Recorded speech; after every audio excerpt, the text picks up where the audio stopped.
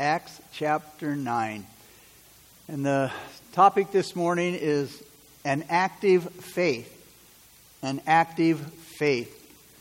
And we'll look at the second half this morning where we left off last week, verses 20 through 43. Faith is active. Faith is not a passive attitude.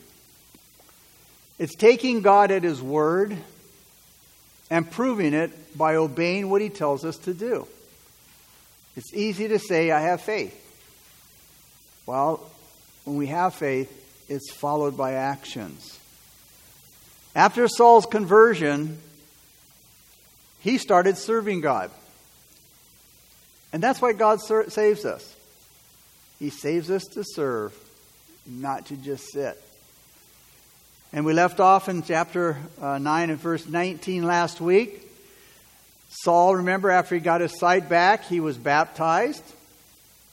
He got something to eat, got his strength back, and he stayed with the believers there in Damascus for a few days. Now let's look at chapter 9, beginning with verse 20, and it says,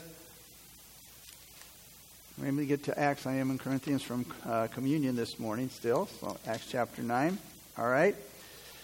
Beginning with verse 20. And notice what it says. Immediately he preached the Christ in the synagogues that He, that is Christ, is the Son of God. Immediately. He's preaching about Jesus. The same Jesus that he had been persecuting just a few days earlier. But now he's boldly preaching that Jesus is the Son of God. And Christ is a major emphasis in Saul's ministry. And he should always be the major emphasis in all that we do. The dramatic change in Saul's life was a mind blower to the Jews at Damascus. And when a person comes to Christ, there will be a drastic change in their life. One man said, your faith must drastically change your behavior if it's going to change your destiny. Paul said, because if anyone is in Christ, he is a new creation. Old things have passed away, and behold, all things have become new. God does not take this old nature and do a patch-up job. He doesn't just make slight improvements. He makes a total renewal. A total renewal. In the King James Version, it says, you become a new creature. A new creature. Metaphorically, speaking of Christians who are renewed and changed from evil to good by the Holy Spirit. Paul said to the Galatian church, in chapter 6, verse 15, he said, for in Christ neither circumcision nor uncircumcision avails anything, but a new creation. In other words, for the Old Testament, for the Jews in that day, circumcision was a sign that you were a child of God. But Paul said, in Christ, he says, circumcision or uncircumcision, it has no value. In other words, it isn't about some rite that we perform. It's not about some sacraments that we keep. It's not about any set rituals or ceremonies. It's not about laws that I do's and don'ts. That has nothing to do with where I'm going to spend eternity. It's not about what we do. It's about what Jesus has done. We are to become new creations in Christ. Every new convert's witness for Christ should start right where he is. Saul started his ministry first right there in Damascus. Saul was not the kind of guy to sit still when there was work to be done. And it seems that he didn't waste any time making his way to the synagogues.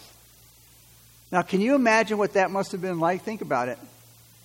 We started off in chapter 9 with Paul having permission from the Sanhedrin, the legal laws of the land, the legal court of the land. He had permission to go into the synagogues And any Christians that he found, any of those that believed in Jesus Christ and followed him, he had permission to take them and arrest them. Now here he is. He's preaching Christ. Picture in your mind news of Saul's arrival.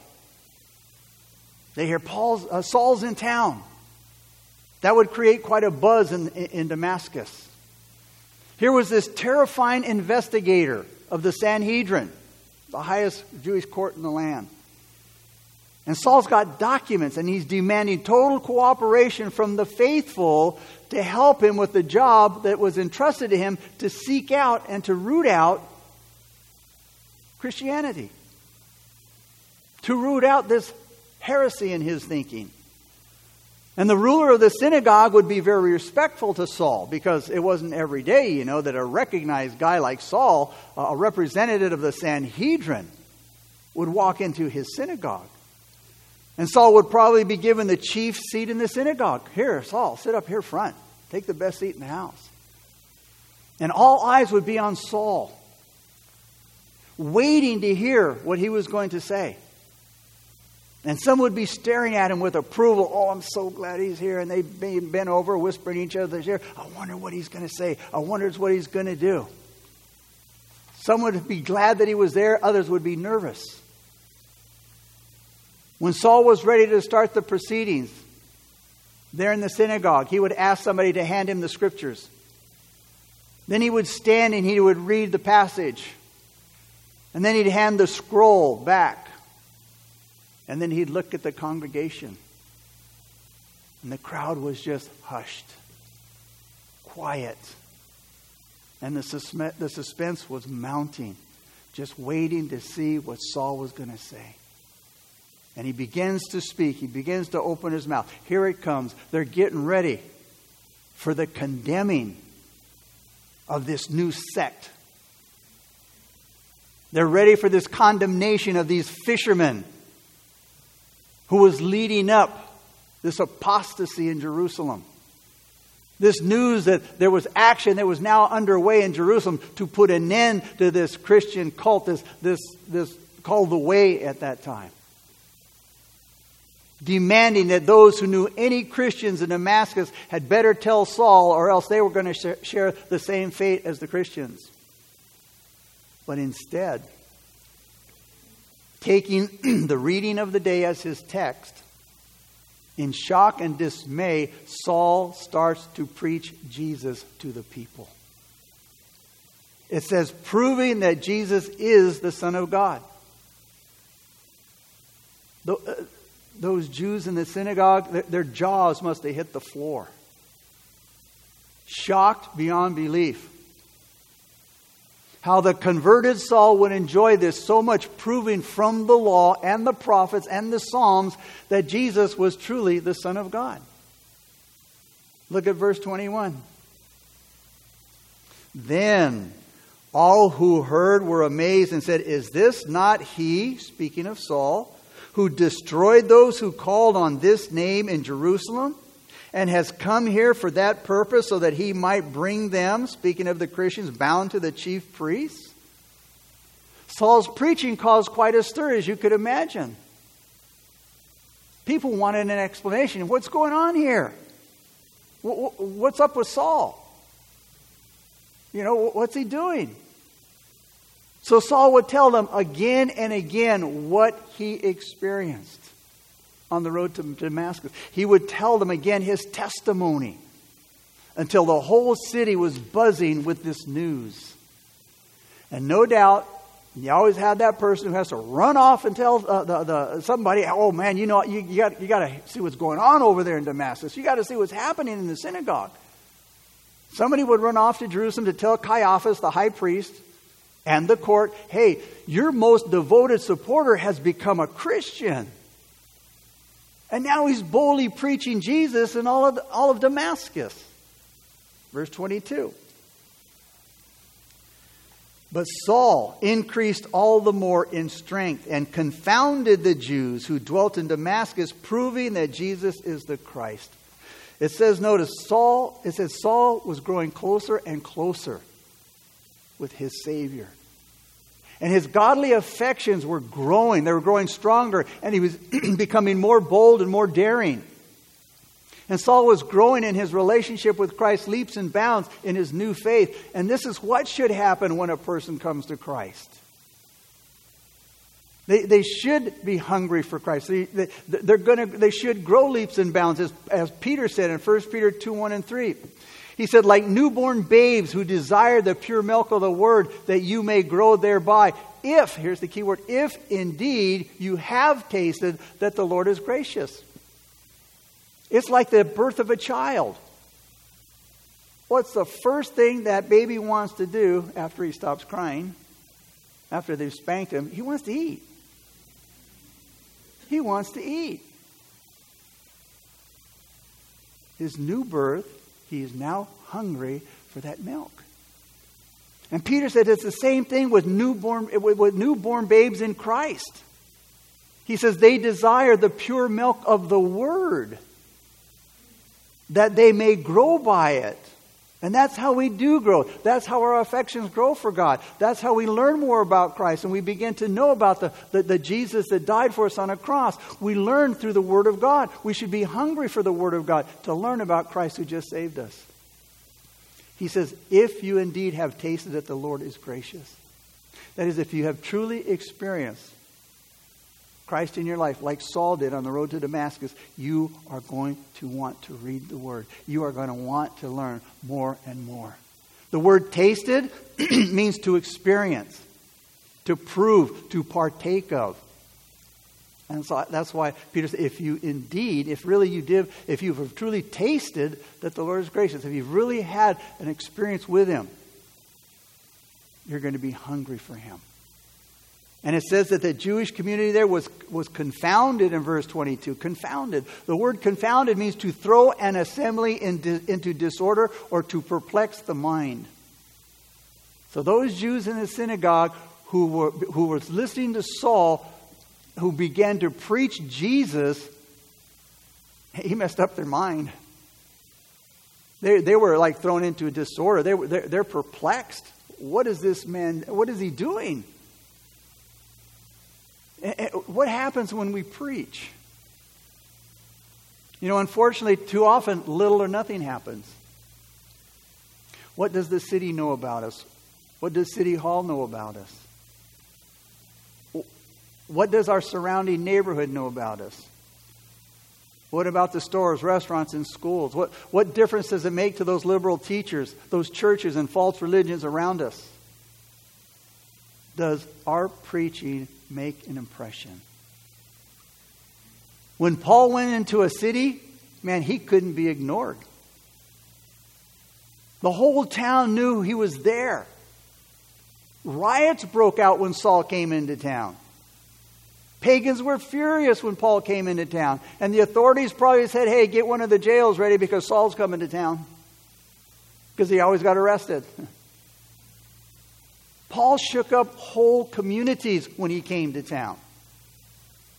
And here in Damascus, we have the first clue of his ups and downs, but his wonderfully successful life of this great apostle.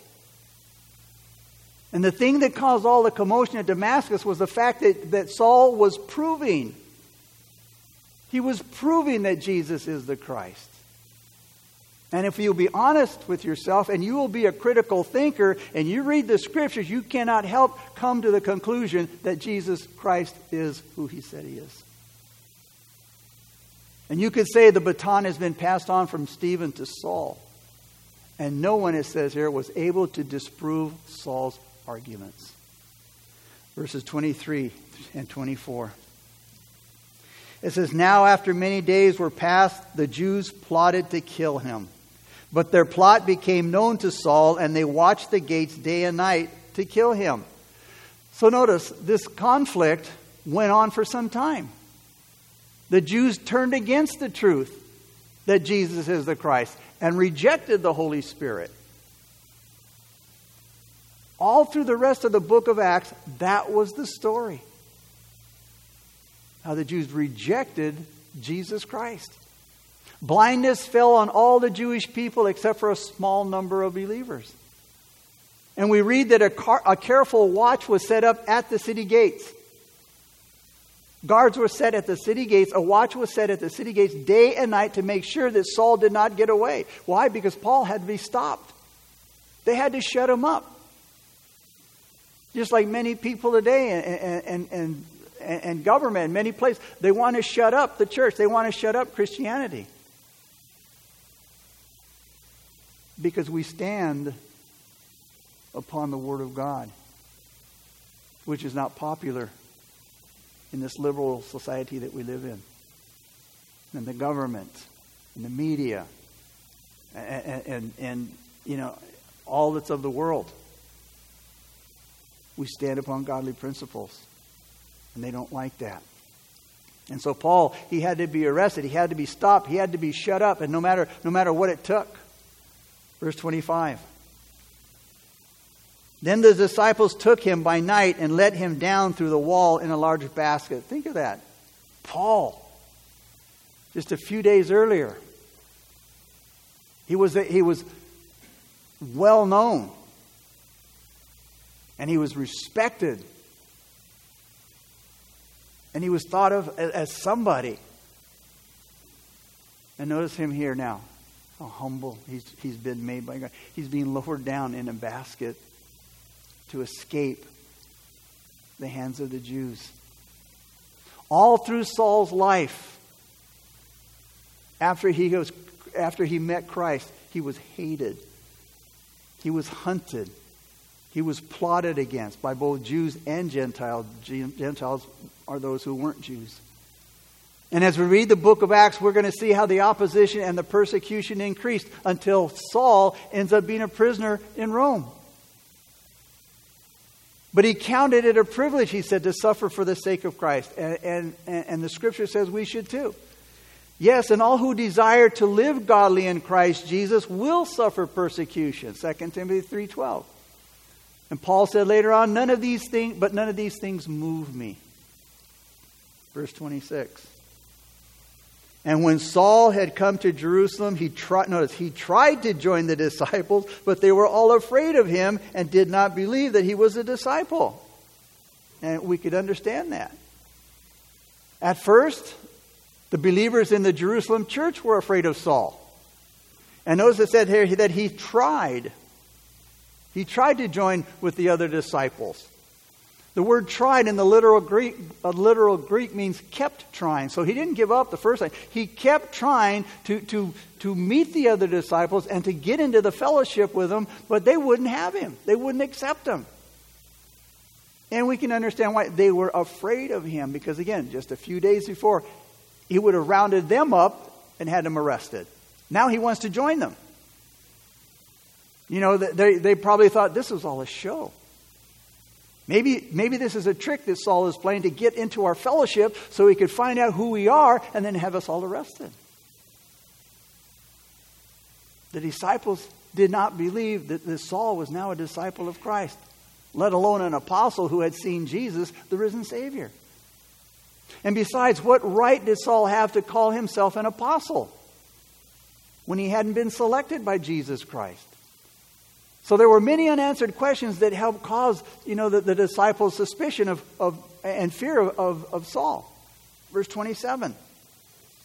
But Barnabas took him and brought him to the apostles. And he, that is Barnabas, declared to them, the disciples, how he had seen the Lord on the road, and that he had spoken to Jesus, and how he had preached boldly at Damascus in the name of Jesus. Thank God for Barnabas's. The name Barnabas means son of consolation. What a comfort Barnabas was to Saul, because Barnabas believed him. And there's nothing more frustrating than to be suspected and mistrusted by everybody. To have everybody looking at you and to be rejected as if you were a leper. But the scripture says that Barnabas believed Saul. He believed what Saul had said and what Saul experienced. Barnabas came to visit him and to talk to Saul. And he sensed that Saul was for real. Now, maybe Barnabas discreetly went around talking to other people to check out Saul's story. But nonetheless, it says Barnabas introduced Saul to the highest church circles. Think of it. Man, Barnabas introduced him to Peter, to James, and to John. I mean, what a meeting that must have been. Saul looking into the eyes of Peter, this big, burly fisherman who loved Jesus. And then John, the sensitive John who loved Christ. And, you know, and then again, as they were looking into the eyes of Peter and Saul was looking into the eyes of John, then the Spirit bore witness with Peter and John, and they hugged as brothers in Christ. We need more men and women like Barnabas, encouragers in the church, reaching out to those who need help, who need encouragement. Verse 28 and 29. So he was, that is Saul was with them at Jerusalem, coming in and going out. And he spoke boldly in the name of the Lord Jesus and disputed against the Hellenists, but they attempted to kill him. So Barnabas convinced the believers in Jerusalem that Saul was for real. So Saul was able to fellowship with the believers now. Saul shared his faith in Jerusalem just like he had done in Damascus. It says here that he spoke boldly in the name of the Lord Jesus. And it took boldness to proclaim the gospel of Christ in Jerusalem, because there was a lot of hostility towards the gospel in Jerusalem. Saul, it says here, disputed against the Hellenists. Now, the Hellenists were the Greek Jews that Stephen had disputed about the things Jesus said and the gospel. Saul could always present the gospel in a very convincing way. And you know what? This upset his enemies. It upset them so much that they wanted to kill him. They attempted to kill Saul. And you know, it's like when you share the gospel with somebody, you want to tell them about Jesus Christ and the love of Christ and what Jesus did on the cross for us. A lot of times they will get angry. I don't want to hear it. You know, I don't need it. That's your religion. And the more you share with them, the angrier they get. Because it's truth. That's why they crucified Christ. The Bible says he did all things well. Jesus went around healing. He went around helping. He went around teaching. That's all he did. Why would you kill somebody? Why would you hang somebody on a cross for healing people, for raising the dead, for feeding the poor? Why? Because he spoke truth, that we are sinners. That we're lost apart from him and we're going to hell. We don't want to hear that, do we? We just like hearing the good stuff. But people will get so angry. And that's why they crucified Christ. The enemy of the gospel, those who hate the gospel, those who hate the word of God, they're not shy and they're not quiet about their hatred and their opposition to the gospel. And all down through the ages, many Christians have lost their lives because of the cruel actions of unbelievers towards believers. And in the United States of America, you will find more sympathy for religious extremists and other cults, even though they are cruel and they're misleading, than you will for Christians who are very kind in comparison. The body of Christ needs to take seriously the price that people pay to bring Christ to places that aren't safe. Even Jesus warned us. Luke chapter 21, verse 12b and verse 13. Jesus said, "They will lay their hands on you and persecute you, delivering you up to the synagogues and prisons. You will be brought before kings and rulers for my name's sake, but it will turn out for you as an occasion for testimony."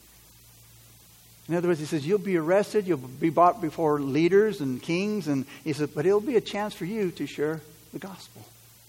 Verse 30 and 31.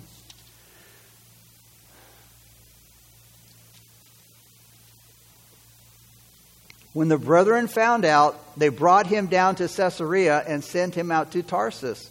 Then the churches throughout all Judea, Galilee, and Samaria had peace, and they were edified. And walking in the fear of the Lord and in the comfort of the Holy Spirit, they were multiplied. So here it was a time of peace for the churches. But it wasn't a time to get comfortable. You know, it's never a time to get comfortable because Satan does not rest. There are people who are always plotting against Jesus Christ and against His Word. Here, though, in these verses, we read that it was a peaceful time. It was a time of rest. It gave believers a chance to grow spiritually. It says they were edified. It gave them a chance to purify their work. It says they were walking in the fear of the Lord and in the comfort of the Holy Spirit. And it gave them an opportunity to increase in converts. It says they were multiplied. So they took this opportunity to rest and to regain their strength before they went on to the next battle that was to be fought. And there will always be a battle to fight. Now Saul has moved off the scene. Peter now comes back into the picture. And soon Peter's going to move off the scene, except for a short mention of him in Acts chapter 15. And then Paul's going to come back and he's going to fill the rest of the pages of the book of Acts. Now if you hear Saul and Paul and maybe you're getting confused, Saul's what his name is right here, but later on he's named Paul. So Saul and Paul are the same person, but right now he's Saul and he'll be called Paul later on as we go through the book of Acts. We see Peter, we see Saul at this point changing positions. Always keep in mind, God always changes His workers. He always changes His leaders, but you know what? His work continues to go on. And whatever you and I get to do for God, whatever we get to be a part of that work, man, it's a privilege. No matter how God uses us. Now some say, the greatest miracle that God can do for us would be to heal the body. To heal a body is the greatest miracle. God's greatest miracle. Others say it's raising the dead. But the greatest miracle of all is salvation. The salvation of a lost sinner. Why? Because salvation costs the greatest price. The cross. It brings about the greatest results. And it brings the greatest glory to God. Now in this part of the chapter and in chapter 10, we find Peter now involved in 3 miracles. Here he heals Aeneas. And he also raises Dorcas from the dead. And then he brings the message of salvation to Cornelius and his family when we get to chapter 10. Look at verses 32 through 35 now. Now it came to pass, as Peter went through all parts of the country, that he also came down to the saints who dwelt in Lydda. There he found a certain man named Aeneas, who had been bedridden 8 years and was paralyzed. And Peter said to him, Aeneas, Jesus the Christ heals you. Arise and make your bed. Then he arose immediately, so all who dwelt at Lydda and Sharon saw him, and they turned to the Lord. Peter had been busy in a traveling ministry. In Acts chapter 8, verse 25, it says that he was preaching the gospel in many villages when he finds himself now visiting the saints in Lydda, which was about 25 miles from Jerusalem. Now, we don't know much about this particular man, Aeneas. The only thing the Bible tells us is that he was paralyzed for 8 years. That meant he was crippled and pretty much helpless on his own. He was a burden to himself. He was a burden to others. And there was no hope that his situation would ever change. And a lot of people are in that situation today. They may not be paralyzed physically, but they're paralyzed emotionally, spiritually, in other ways. They have no hope. They feel their situation will never change. But again, that's the difference Jesus makes when he comes into a life. The emphasis was on Jesus here. Notice it was in the name of Jesus, rise up and walk. The announcement is that Jesus brings the healing. It's like the proclamation of the gospel. Christ saves people's souls. And our proclamations, our preaching, our witnessing have to have Jesus Christ as the main point, or it won't help anybody's soul. It won't do their soul any good. The resurrected Christ, by the authority of his name, is what brought soundness to Aeneas here. Peter didn't tell him, go take this medicine and go do this. And again, not knocking medicine, but I'm telling you what he didn't tell him to do. He told him Jesus was the factor. Jesus was the key. He's the remedy to all of our ills. So the healing was immediate. The man was able to get up. The man was able to make his bed.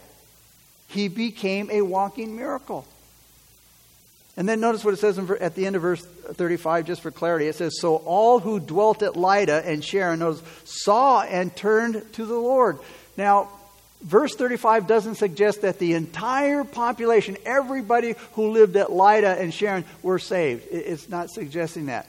It says all those who had contact with Aeneas were saved. And that usually happens when that you're close to somebody that you've known for a long, whether it's family or friend. You've known that person for a long time. You knew the condition they were in. You knew what they were like. And all of a sudden, they've changed their life. They're now living for Christ. They're walking with Christ. They're loving Christ. And they're talking about Christ. And you've seen the change in that life. And then you open your heart to Christ. And then He comes into your life. And now you're saved. And that's what's happening here. Those who had contact with Aeneas, they turned to the Lord. Just seeing him walk around convinced them, notice, that Jesus was alive. It convinced them, you know what? I need Jesus too. And you can be sure that Peter did a lot more at Lydda than heal Aeneas. Even as great and helpful as that miracle was, Peter evangelized, he taught, he encouraged the believers there, and he tried to establish a church there in the faith. Jesus had commissioned Peter to take care of the sheep. In John 21, after Peter had so sadly denied Christ 3 times, Jesus reinstated Peter. He put him back in the ministry, and he told Peter, feed my sheep. Feed my sheep, Peter. And so Peter had been commissioned to take care of the sheep, and Peter was faithful, and he carried out that commission. Verses 36 through 43. At Joppa there was a certain disciple named Tabitha, which is translated Dorcas. This woman was full of good works. Notice, this woman was full of good works and charitable deeds which she did. But it happened in those days that she became sick and died. When they had washed her, they had laid her in an upper room.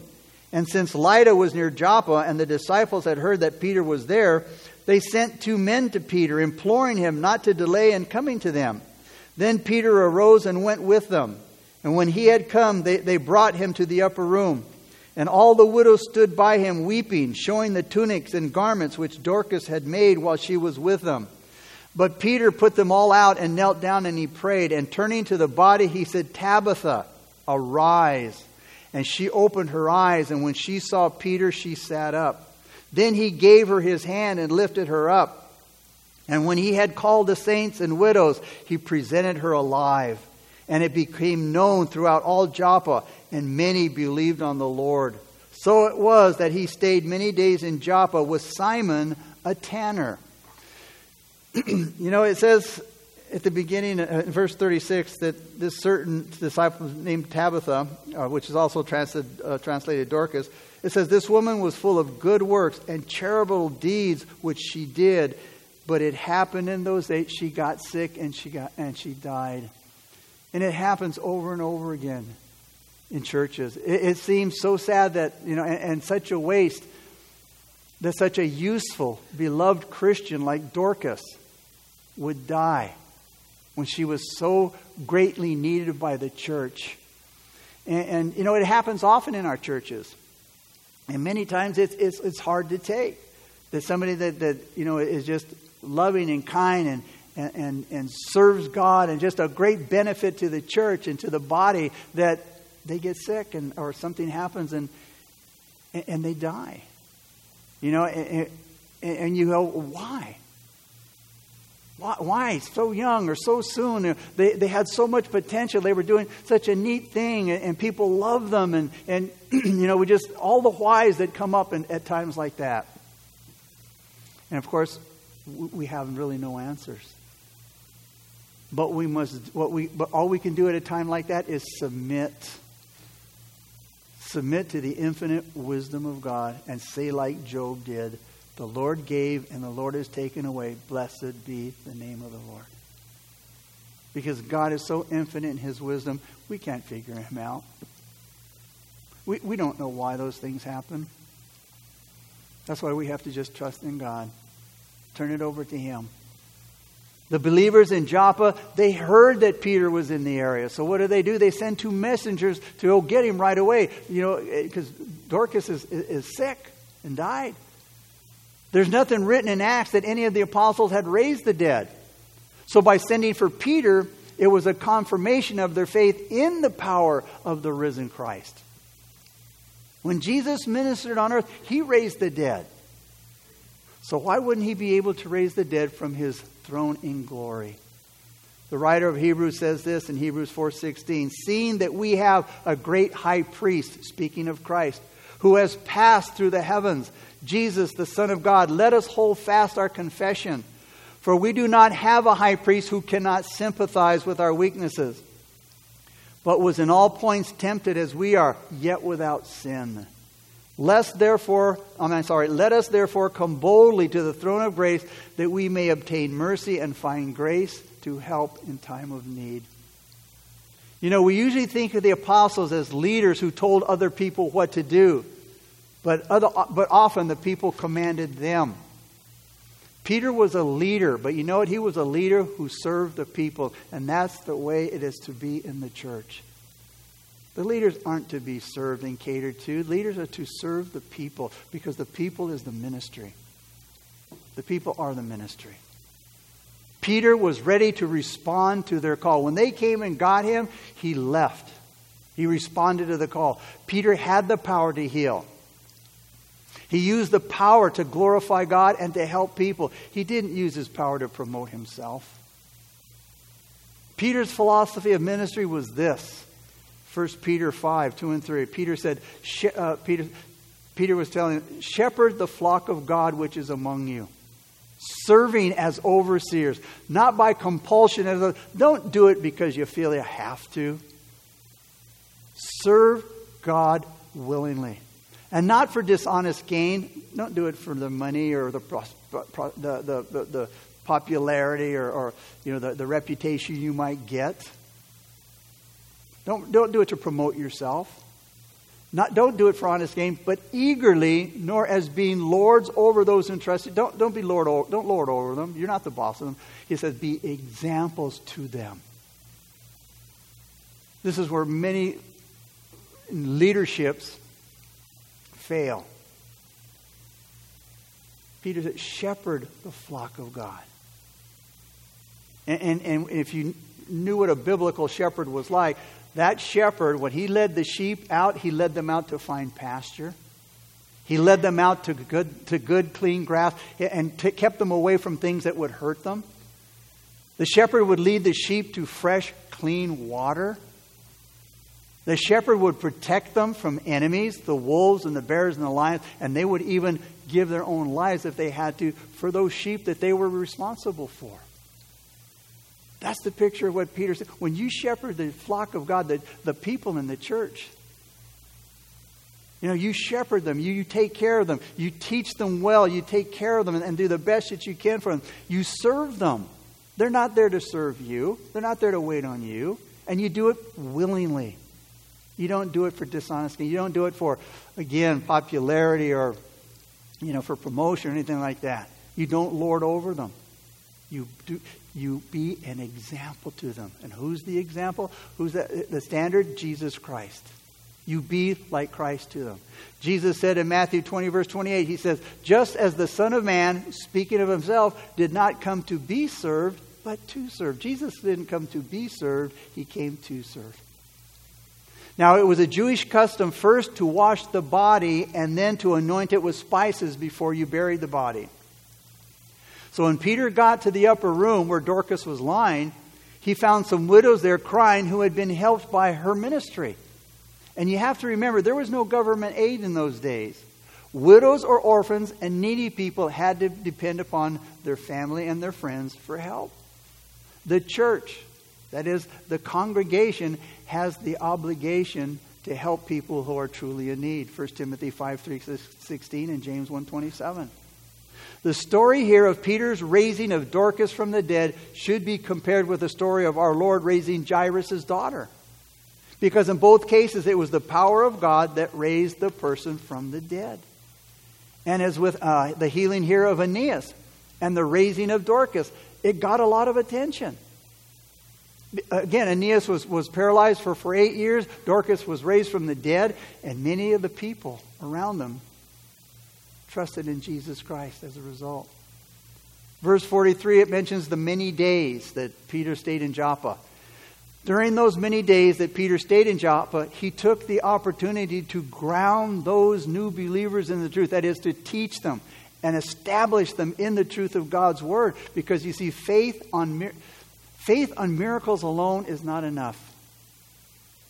Faith in miracles alone is not enough. A lot of people want to see a miracle, and I've heard it, oh, well, if God would just show me a miracle, then I'll believe in them. That's not true. Listen to again in Luke 16, verse 27 through 31, what Jesus said about the rich man and the poor man. Then the rich man said, "Please, Father Abraham." The rich man had died. Now he's in this place called Sheol, the place of the dead. The rich man said, "Please, Father Abraham, at least send him, Lazarus, who died and went to this place of comfort. Please send Lazarus to my father's home. I have 5 brothers, and I want to warn them so they don't come to this place of torment." But Abraham said, "Moses and the prophets have warned them," that is, through the word of God. "Your brothers can read what they wrote." The rich man replied, "No, Father Abraham, but if someone is sent to them from the dead, then they will repent of their sins and turn to God." But Abraham said, "If they won't listen to Moses and the prophets, they won't listen to somebody if they rise from the dead." Jesus Christ rose from the dead. And still people don't believe. You see, miracles are not a substitute for God's Word, the Bible. And it was a good thing that Peter stayed in Joppa because God met with him there in an exciting new way. God's servants don't have to always be on the go. They should take time to be alone with God, to reflect and to meditate and to pray, and especially after experiencing great blessings. Yes, there were a lot of sick people there that Peter could have helped, that he could have visited and he could have healed, but God had other plans for Peter. God deliberately kept Peter in Joppa to prepare him for his third miracle that we will see in chapter 10. And it's important that Peter stayed in the home of a tanner. Notice it says he stayed in the home of a tanner, Simon the tanner. It was important for Peter to stay in the home of a tanner because tanners were considered unclean by the Jewish rabbis. A tanner was a person who made leather out of animal hides. Now, the tanner was not a popular man because of the stench of the ingredients that he used in his work. And because naturally he handled dead bodies, which was against the Levitical law. One commentator said, sometimes the hides were put into dog's dung for removing the hair. What a job. In closing, the point is, God's servants may not always have the nicest comforts of life. Peter was not staying in a fancy hotel in Joppa. He was staying in this stinky house with a tanner. Simon didn't have all the creature comforts that most people enjoy. But that's this life. And this earth and this life is not all there is for the servants of God. We have a home in heaven waiting for us. And when God's through with us here, that will be our new home. That's where we'll move. We'll have a new address. God here was moving Peter one step at a time from Jewish legalism and the law, and he was moving him into the freedom of God's wonderful grace. God's wonderful grace. Let's pray. Father, we thank you so much for your wonderful word, Lord. We thank you for this passage. We thank you for Saul's example. We thank you for Peter's example, God. And Lord, we are to follow their example, God. To serve and not to be served, God. To do what we do because we love you, God, not by compulsion. Not because I feel like I have to, but because I want to. Because of what you have done for me, Father, through the giving of your Son. And Lord, we pray this morning for anybody who's not here. Father, I'm sorry for anyone who that's here and isn't saved or watching or outside. Lord, it's no coincidence that they're here and to hear the gospel. And if the Holy Spirit is moved in your heart and you have come to the realization that you too need Christ, as those that were around Aeneas saw him healed and Dorcas raised from the dead, they recognized they needed Christ too. And we all do. Rich, poor, famous, not famous, it doesn't matter. We all need Christ. And if you want to receive Christ as your Lord and Savior, I'm going to say this prayer out loud. Called the sinner's prayer. And you repeat it to the Lord with all of your heart. Dear Jesus, please forgive me, Lord, for all of my sins. I confess to you, I am a sinner. I want to receive you as my Lord and my Savior. Fill me with your Holy Spirit and help me now to follow you all the days of my life. In Jesus' name I pray. Amen. Awesome. If you said that prayer, the Bible says your name's written in the Lamb's Book of Life. And God forbid if you were to die before you got home or whatever, you're going to heaven.